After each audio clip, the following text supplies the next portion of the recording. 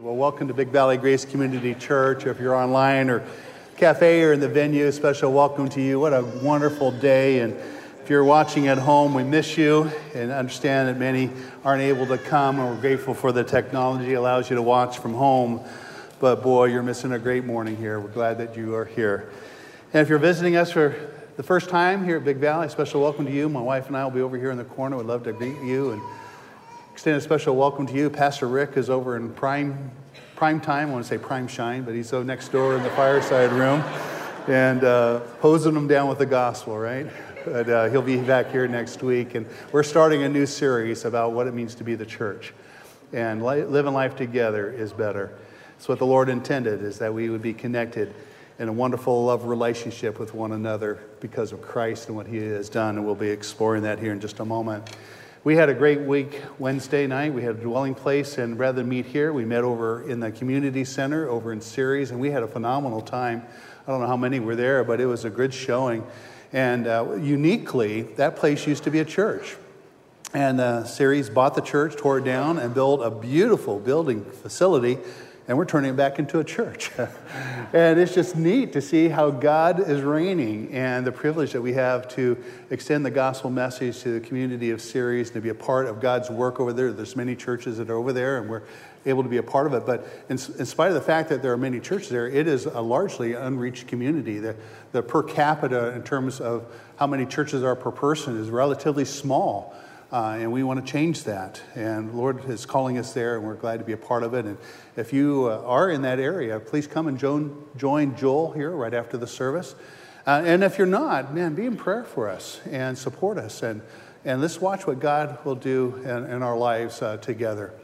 Many of you know this past, on July 17th, my dad graduated at 94 years old. And he is enjoying the choruses of heaven and church there, and boy, it's good to know the Lord and to have our hope secure in him.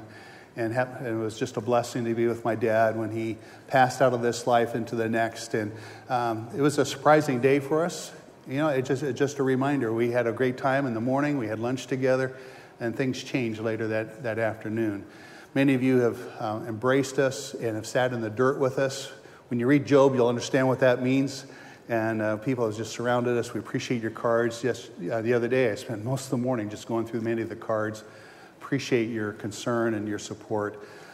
Ben Jennings passed away Friday night. He graduated too. Many of you know Ben Jennings.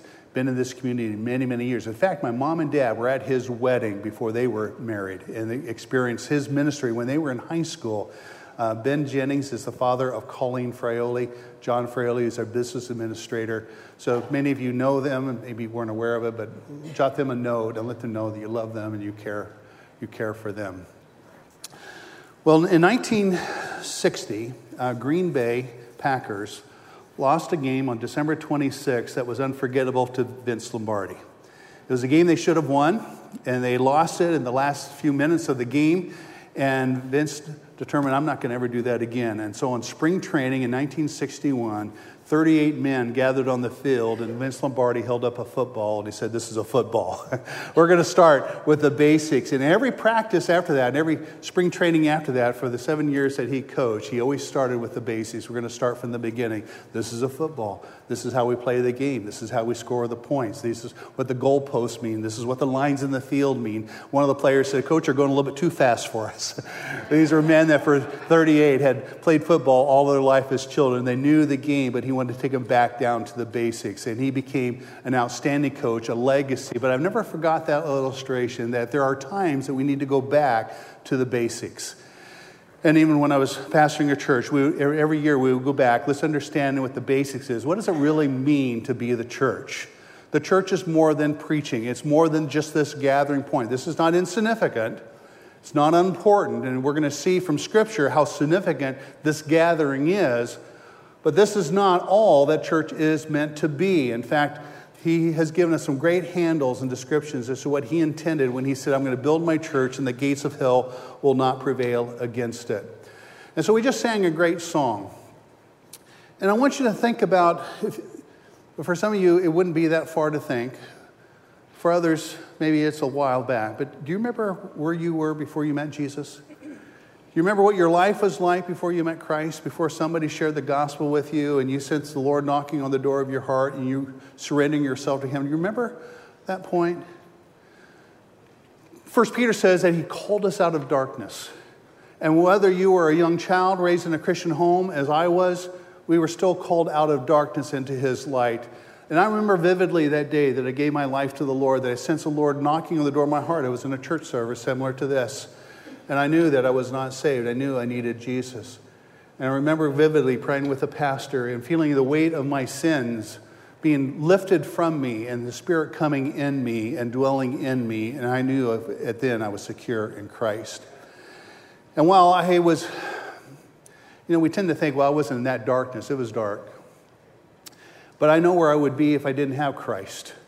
And he has wonderfully rescued me, and I saw that in my father in a wonderful way. He left a great legacy. He left a great inheritance and things that really matter. My dad was rich because of Christ. And we have been blessed to receive the legacy and his richness of watching a father live for the Lord. And it blessed our home and has blessed our family. And he's passed that on to his children and to his children's children. And it's been a wonderful, wonderful thing to see. But do you remember where you were before Jesus? When you think about that question, it was him who sought you. You did not seek him. You might have thought you were looking for him, but he was looking for you first. He was the one that was knocking on the door of your heart. He was the one that was bringing people into your lives. He was the one that was making you attentive to the radio show that you were listening to or bringing here to a church service. And when I think about where I might be without Jesus and why he rescued me, I ask myself the question is, why did he reach out and save us? Why did he come and make the effort to draw each of us into his kingdom and to have a relationship with him? And I want to suggest to you that there's two reasons why the Lord reached out to us. And number one is just like the song that we just sang. And number one is that we would declare his praises. In 1 Peter chapter 2, and there's a study sheet that I encourage you to follow along as we kind of go through this. So you can go home and you can study it personally for yourself and you can look up the Bible verses. But Peter says that every one of us is that we were called out of his darkness. And so that we might declare his praises. And to declare his praises it goes far beyond a moment like this when we sing these songs and these songs that have meaning to us. It is for eternity we will sing his praises. In eternity future, the angels will continue to marvel that you and I are in the presence of the Lord by his grace and by his mercy. We will be trophies of his grace forever and ever and ever as adopted sons into his kingdom. Folks, that's huge. How many of you have recently attended a car show? Recently, can I just see your hands? A few of you have. One thing is unique about a car show, and I love visiting car shows when I happen to connect with one, is I like seeing the cars, don't you, before and after. You ever see those shows? They'll often will put up in the windshield or whatever it is, and here's what the car looked like when I found it, and here's what it is today. And every wife there just remembers the day he found the car, right? And the hours and hours that car is spent in the garage, and you ask the person who is owning the car, are you the one that found it? Yeah, I found it. Let me tell you. And he has this story of how he found the car. He found it in somebody's barn. He found it in somebody's field. He found it in a locker that, somebody lost the keys to or whatever it is. That somehow he got the car. He paid some funds for it, and he took that car back, and he poured out his love upon that car. And he cleaned it up, he took it apart, put new pieces back in it, he got all the rust off of it, put a beautiful coat of paint on it, and there you are looking at it today. And when you hear that story, isn't the first thing that you hear when you hear that story? You look at that owner and say, you did this? Yeah, I did this. His wife says, yeah, he did this. But boy, what a transformation from a car that once was to the car that is today. And when you see that, you declare that man's praises. What a good job you did. I bet that cost a lot. Yes, it did. I bet you spent a lot of time on this. Yes, it did. What a beautiful, beautiful car. And that's what the Lord has done with you and me. He's taken us wherever he has found us, out on the weed patch, out on the barn, wherever it was, and he has made us brand new. In fact, all those who are in Christ, all the old has passed away, all the new things are come, is what we have in Christ today. And so he did that to declare his praises. He also did that because once we were not a people, but now we are his people. We belong to him. And he takes great delight in that, just like that car owner said, this is my car. I bought it. I put my labor of love in it. And isn't it beautiful? That's what he has done for me. Once we were lost, once we were away from him, once we didn't belong to him, we belonged to the enemy. We were under his control. We were under his bondage. And he has come and he has set us free. And he says, you're mine. You're all mine. And never more again will we ever be separated. In fact, in Revelation 21, the Lord's going to say, after he wipes away every tear off of our eyes, he says, now, you're with me and I'm with you. And we'll never be separated ever again. And this wonderful fellowship, this wonderful communion we're going to enjoy for all of eternity future. So why did Jesus reach out and save us from where we were at? That we might declare his praises and that we might be his people. So then what changes? And then what changes in our life? What occurs in our life when we meet Jesus? What are some of the changes that take place? One of the first things that takes place when you come to Christ is that while you were once lost and now found, he grafts you into a body. He joins you together, and it's like he's attaching all the fingers and the toes, and he's building this incredible body, piece after piece after piece after piece, that exalts him and glorifies him. In 1 Corinthians chapter 12, it says that we're like fingers and toes and noses and necks and ears and eyes. We're all different, but all very, very important. In fact, you take this little finger off, as gross as it sounds, you lay it aside. It's no longer attached to the body, and that finger is not healthy. But when it's sewn back on and blood starts flowing again, that finger becomes healthy and useful and blesses the entire body. And that's how it is with you and me. Every one of us are significantly connected to the body of Christ. He has a plan for you. He has a plan for me. It's not incidental. And I love the verse in 1 Corinthians 12:18 that says that he places each member in the body just as he has desired. So it's by no accident that you and I are here. He's the one that's putting us together. And we function best when we are together. He didn't intend for us to live life alone.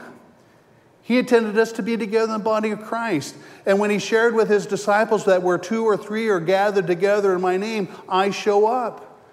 And our family has experienced that. Jesus becomes flesh and he dwells among us when we come together. Now, I can have my own private devotions, and I need that private time that I have with Christ. But when 2 or 3 are gathered around me, boy, something really great happens. It really happens. I mean, I see the love of Christ in a way greater than I ever could if I was just by myself. We had a person knock on our door. He says, hi, I'm here to clean your house today. And she knew that we had a whole bunch of things going on. He said, I'm just here to clean your house. We had another couple come by and sat in the dirt with us and said, we brought some food for you. We knew that it's going to be pretty hectic and it might help you not to have to fix some things. So we just brought some food from Costco, just a little go pack kind of thing. And they sat in the dirt with us and just grieved with us. We saw the love of Jesus. It's like Jesus showed up and sat at our table with us. We function best, folks, when we are together in Christ. He does not desire that you and I would go through life alone. It's not healthy when we are alone. And so we are joyfully in Christ. And so then what ought to characterize our lives? What ought to characterize our lives when we are in Christ? Take your Bibles and turn to Romans chapter 12, looking at verses 9 through 21.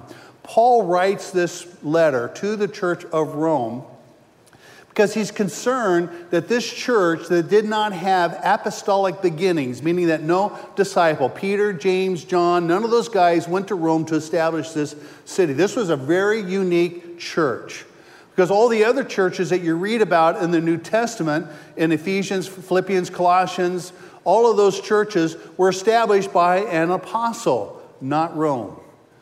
This group of people, the church started because somebody from that community had been in Jerusalem at the time that Christ was crucified, rose from the dead, and ascended, and they witnessed Pentecost. So they saw those 40 days of tragedy as well as celebration, and they saw the Holy Spirit come down, and they went back to Rome, and they said, guys, you wouldn't believe what happened in Jerusalem today. I told you should have come with me. You just wouldn't believe it.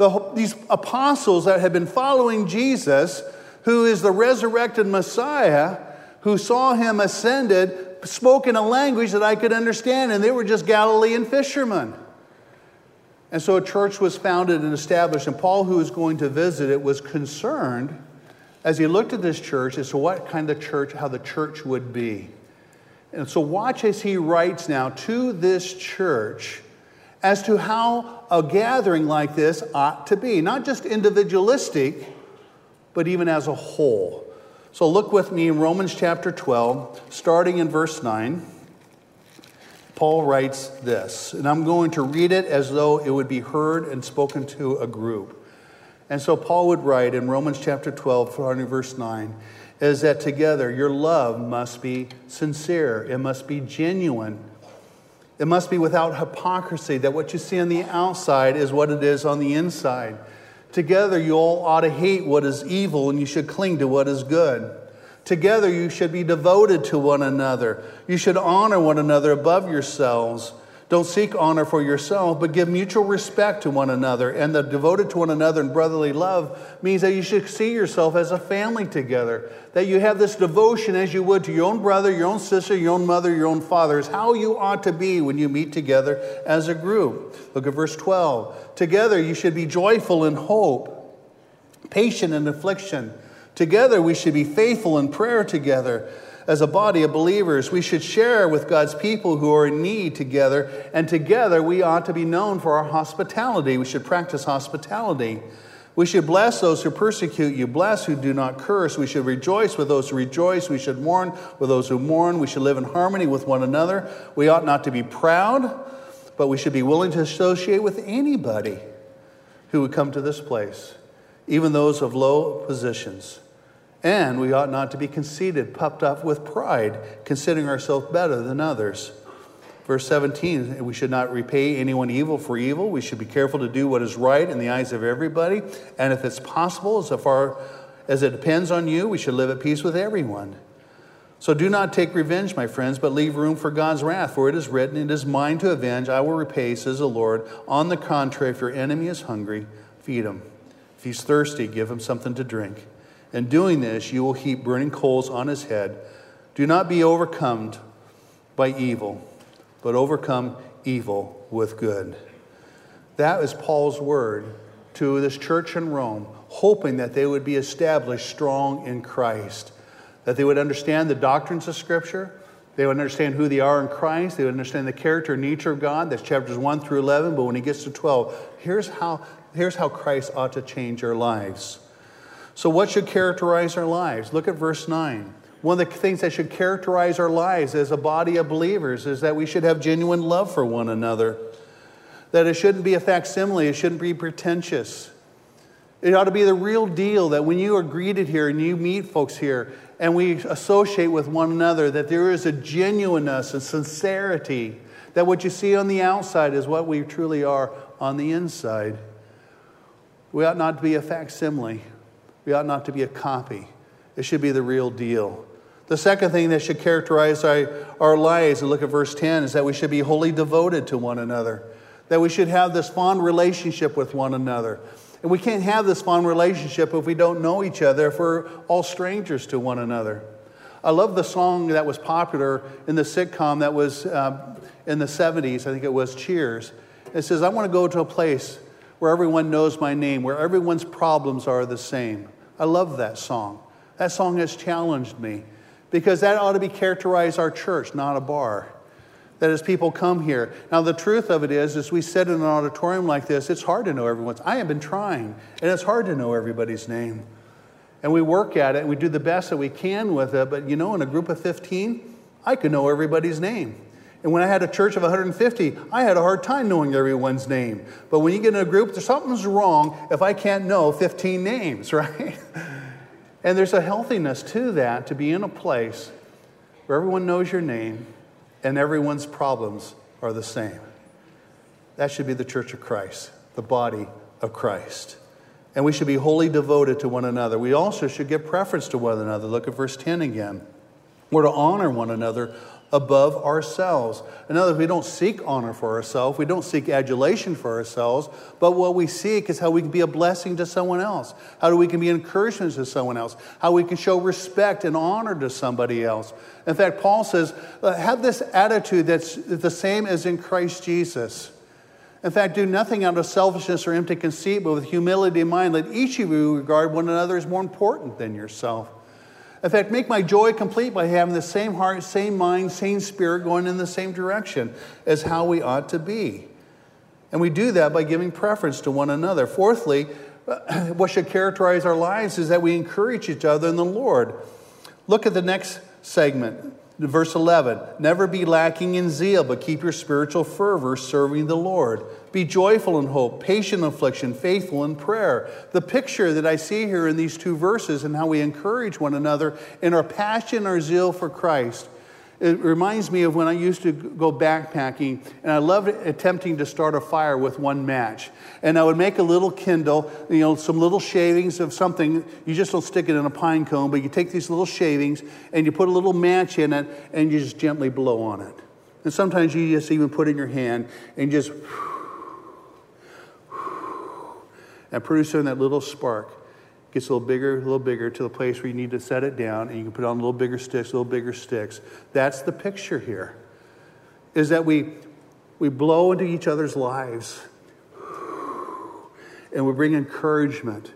We bring blessing, because as we all know, there's a lot of ups and downs in life.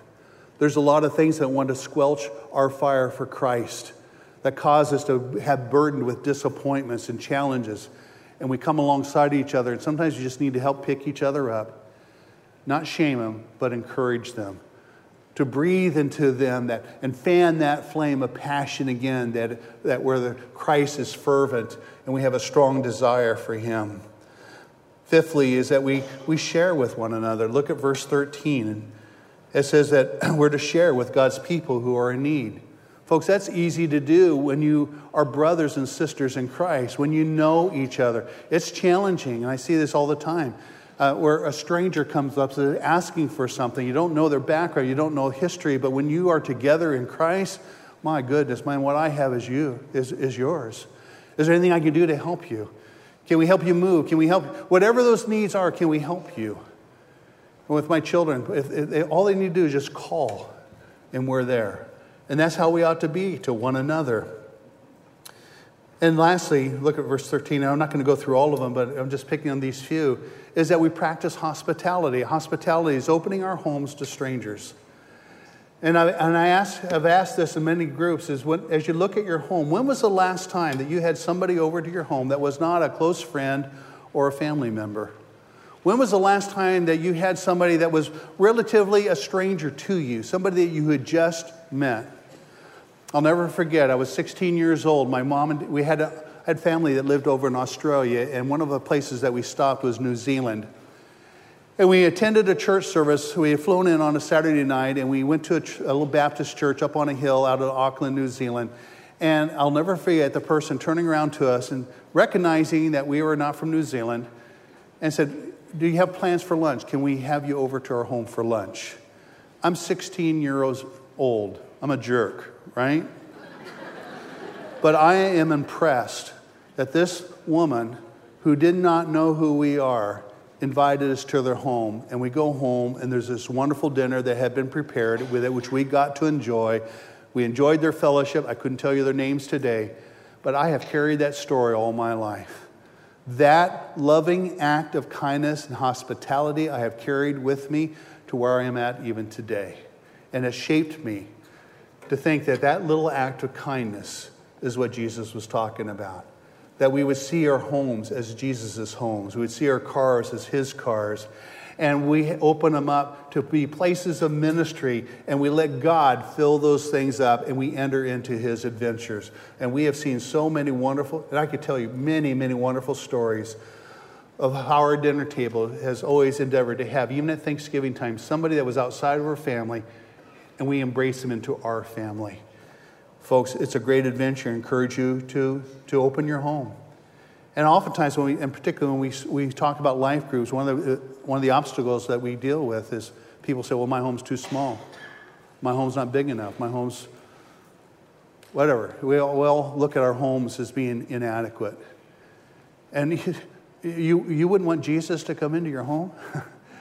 And we've just made it a practice. You know what? If you're hung up on our little cobwebs or whatever it is, that's not what it's about. And it's not about the food. It's not about the home. Our home is open to you. And we hope that when you step into it, you feel Christ's love.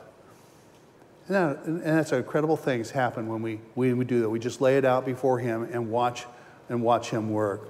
So how did the early church do this? How did the early church do Romans chapter 12, verses 9 through 21? How did they do that? To find that answer, you'd look at Acts chapter 2. In Acts chapter 2, in fact, the first few chapters of Acts, all the chapters of Acts are written by a man named Luke. Luke did not live in Jerusalem. He was not there when Jesus ascended. He's hearing the story and he's writing eyewitnesses' accounts to his friend Theophilus. So as he asks questions to the folks that were there, he's saying, tell me, what happened after Jesus ascended? What happened next? And somebody told him, and probably more than one person said, Luke, you wouldn't believe what happened.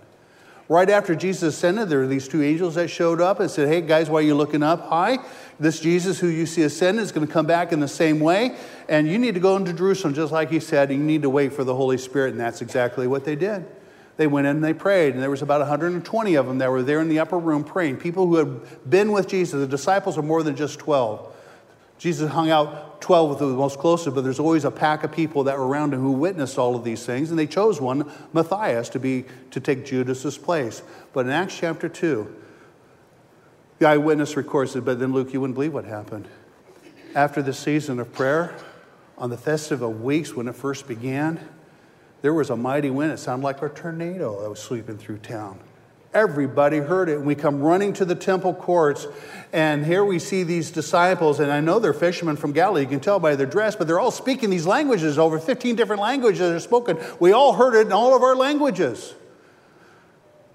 And then 3,000 people get saved, and the church goes from 120 to 3,000. And then they say, hey, let's go to our house and eat, and let's talk about what they're hearing, because what they were hearing in the temple courts was the truth of God's word as Jesus had taught them during those 40 days about how the Old Testament shows a suffering Messiah. And they would go home and they would restudy the word, restudy the apostles' teachings. Say, could it be true? And it changed Jerusalem. And Luke records it all. And so how did the church become the church that God was wanting to build? Two things were happening. One is the church was meeting in the temple courts, just like what we're doing here today. There would be a person who had studied under Jesus, who was revealing truth and revealing his word. And as people would listen, they become wholly devoted. Man, we've got to put this into practice. We've got to be doers of the word, not just hearers only. And so they would go into the temple courts. And then after they would hear whatever message that Peter or James or John or any of them would have about the truth of God's word, they would go back to their homes. And they went from house to house all over Jerusalem. The church had no walls. It spread throughout the whole community, which is what we're doing here today. So what did they do when they met? 4 things is what they did. 4 things is what we do in our life groups. 4 things. We devote ourselves to the apostles' teaching. We want to be students of God's word. Now the people had celebrations back then. They gathered together for birthdays. They gathered together for weddings. They gathered together for social occasions, but this was different. The person who was telling the story said, oh, you wouldn't believe it. Luke, you wouldn't believe what was different.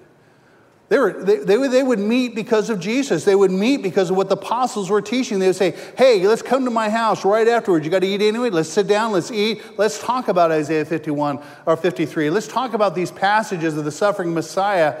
And so they devoted themselves to the apostles' teaching, putting into practice, encouraging one another. They also devoted themselves to the fellowship of the communion. In fact, the word is koinonia. It talks about an intimate relationship of having one another, like a father would have with a son, like a brother would have with a brother, or a sister, or a mother with a daughter. It was that intimate devotion of fellowship with one another. Food was involved. In this word of koinonia, in fact, the word koinonia literally means communion. Not just what we did here, the bread and the cup. They're talking about the intimate relationship, so that is a part of what was going on. They would celebrate the Lord's Supper together. They would celebrate the Eucharist, the cup and the bread. They would celebrate that together. But they'd also, thirdly, is they would break bread together. They would share meals together. There is something unique that happens over food. Have you noticed that? When you have a relationship with someone, and let's just go to a dating relationship. You can see each other in school. My wife and I met in colleges. But the relationship really begins to develop when you start eating together and you start sharing together. In fact, it's very difficult to have a meal with somebody you're at odds with. Have you noticed that? When things aren't right, that Thanksgiving meal is not very comfortable, is it? In fact, probably you wouldn't even go if you know that things aren't made right. But when things are right, man, mommies that are here in this room, isn't it great when your family's together and they're all happy? And you're eating together and the meals are sweet, and really it's not about the food, is it? It's about the fellowship that you have together. And they were breaking bread together, having fellowship and communion together, and then they devoted themselves to prayer. Praying for one another, encouraging one another. Because really, folks, praying together, that's where the strength comes from, is when we approach the throne together. And as I lay my needs before the Lord, my buddy, my friend comes along, or even my wife and I, as we pray together, we enter into the presence of the Lord together, and we pray together. We cast all of our cares up to the Lord together, and we watch God work together. And these things I just described to you is what's going on in our community all over Modesto. In the form of our small groups, our home groups, our life groups. I want to show you one of them right now.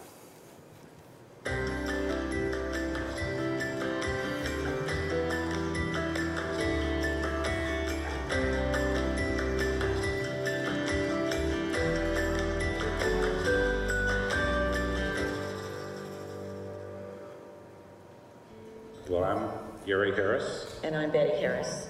We've been involved in life groups since like 1981. We meet at their home and you just walk in, we mingle, we share, we snack, we laugh, and we have our study, and then we have prayer requests at the end of the session, and then everybody goes home. And it's a great evening of sharing, and you find out that you're not the only one with problems. You know, everybody's got issues, and you hear about those, and so yours don't feel so bad, and then, then you can pray for them, and they pray for you, and now we call ourselves a family. If you talk to anyone in our group, I think they would say the same thing, that we're more of a family than a, say, group. Sometimes you have to hang on to other people to strengthen you, and it's through Jesus that'll do that. April 13, 2018, I was diagnosed with cancer. Our life just became surreal. I had like 16 chemo treatments and 25 radiation treatments. So my journey was long. We didn't know where we were going, but I knew this journey was going to be really difficult. And I knew right then we had to get a hold of our life group. And I'm telling you, within minutes, we were getting calls and texts and prayers, and the meals came in for months. It was like they never forgot us. You think you're tough until something like that happens. And then you get all the support from these guys calling you, how you're doing, what can we do? Can we help you? It's amazing.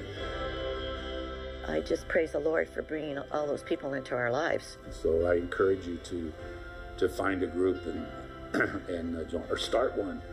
If you feel like you want to lead, start one. It's just a need that we don't know we need until we have it. And I feel that if you get involved, your life will change. It's just, we'll never go back.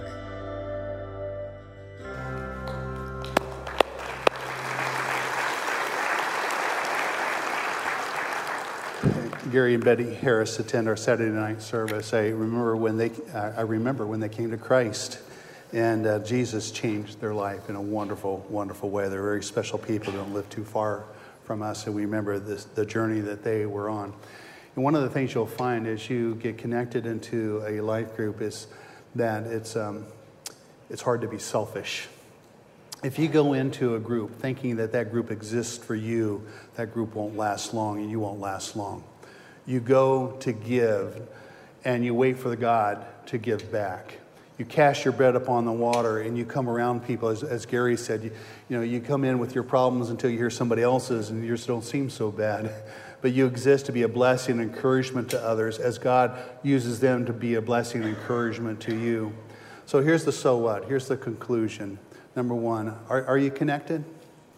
It would be our hope that every one of you would be connected to a life group of some sort. I like what Betty said. You don't realize the need that you have until you have that need.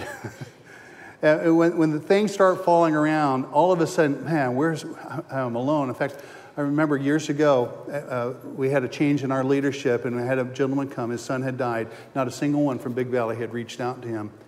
And as I began exploring that, he was in a small group, was in a Sunday school class. The only person that knew him was our senior pastor.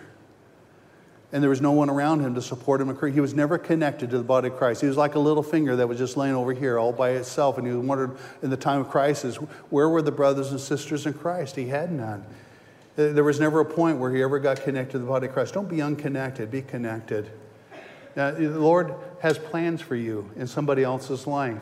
He also has planned in somebody else's life to be in your life. And we want to provide opportunities by which you can get connected to a group that's just right for you. The second thing, maybe some of you, as you heard even Gary and Betty's testimony, is your home available for ministry? And maybe this is the change point. You've been looking at, say, I want to open my home and see what God will do. I'd love to talk with you about it. And then the third area is, are you available to serve? And maybe you're here and we have some folks that my home's free and I'm free. And I'd be glad to help facilitate a group. I have others that said, I can facilitate, but our home's not available for various reasons. And we match those two things together. And it's wonderful to watch that. And in the area of facilitation, I'm not looking for a Bible teacher. I'm not looking for you to be such a student that everybody sits at your feet and just says, wow, what a lesson. I'm looking for folks that can ask some good questions and can lead the group from one thing into another and to keep the conversation going as you discover the Word together. And it is a lot of fun. Just listening and letting Lord work within us. It's a great time. If you're not connected, boy, the next few weeks, you're going to see a few more stories just like you saw here. And we're going to be challenging you to become connected because the series that we're coming in is phenomenal. Job, the Lord is going to use Job in our life to prepare us to be a people to help folks that are in crisis. And the last kind of people we want to be are the ones who are like Eliphaz and Bilhu, who try to fix it.